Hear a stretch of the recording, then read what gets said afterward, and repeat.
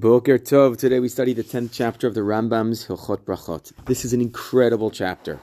Really take the time to read through each of these halachot. This is a compilation of all the different brachot that we say in many different experiences in life, right? When you see friends, when you hear good news, when a person chas v'shalom hears bad news, when it rains, when a person gets out of the hospital or gets out of jail or flies or travels across the desert, when a person sees a place where miracles took place, when a person sees animals in a zoo, wind, rain, lightning, seeing beautiful vistas and mountains, seeing rainbows, etc., etc. There are brachot for everything in life, and that is the message of this parak, which the Rambam captures right at the end of the parak. He says, "Klalo shadavar la'olam yitzak adam la'atid lavo v'yivakesh rachamim v'yitein hodaya al ma she'avar." A person should always beg Hashem for help in the future, and also thank Hashem for everything in the past, and praise Him and recognize the goal of Hilchot Berachot is to teach us to always be praising Hashem, to always see the good in life, to see blessing, to share that blessing with others, and to recognize the wonderful abundance that we have in our lives. So it's really worthwhile to read through these brachot and to think about at what moments in my day, in my life, can I fulfill these and recite these brachot. I'll just focus on one halacha for a second, in halacha bet. The Rambam tells us, "V'chein haroet chavero la'achar shloshim yom, mevarech she'achיינו." If you see your friend after 30 days, you should bless she'achיינו. If you have not seen him, and you haven't seen him, of course, if you have not seen your friend for 12 months, and you see them, you say, "Berachot Hashem mechayei ha'metim."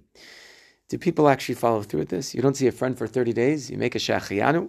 So the Hilchot Maimoniot, who often quotes the Balei Tosfot and other Ashkenazi poskim on the Rambam, tells us as follows in Ot Bet, Omer Rabbeinu Yitzchak, D'dafka chavero chaviv v'sameach birato.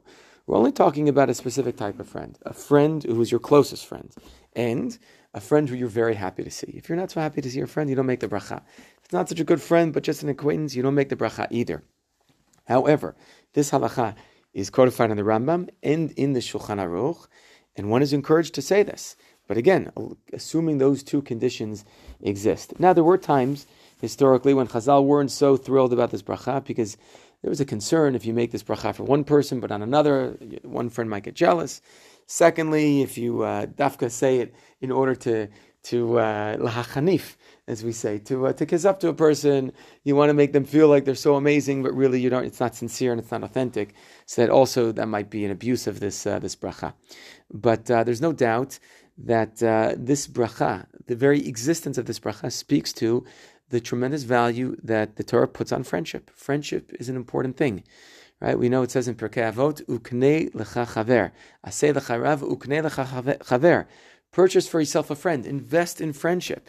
Make sure that you take time to show concern for others and to really be there for your friends, because this is a very important thing. The Rambam on that Mishnah in Pirkei Avot, in his commentary to the Mishnah, tells us that there are three types of friends. There's a chaver to'elet, chaver nachat, the chaver ma'ala. There are three types of friends that a person can have.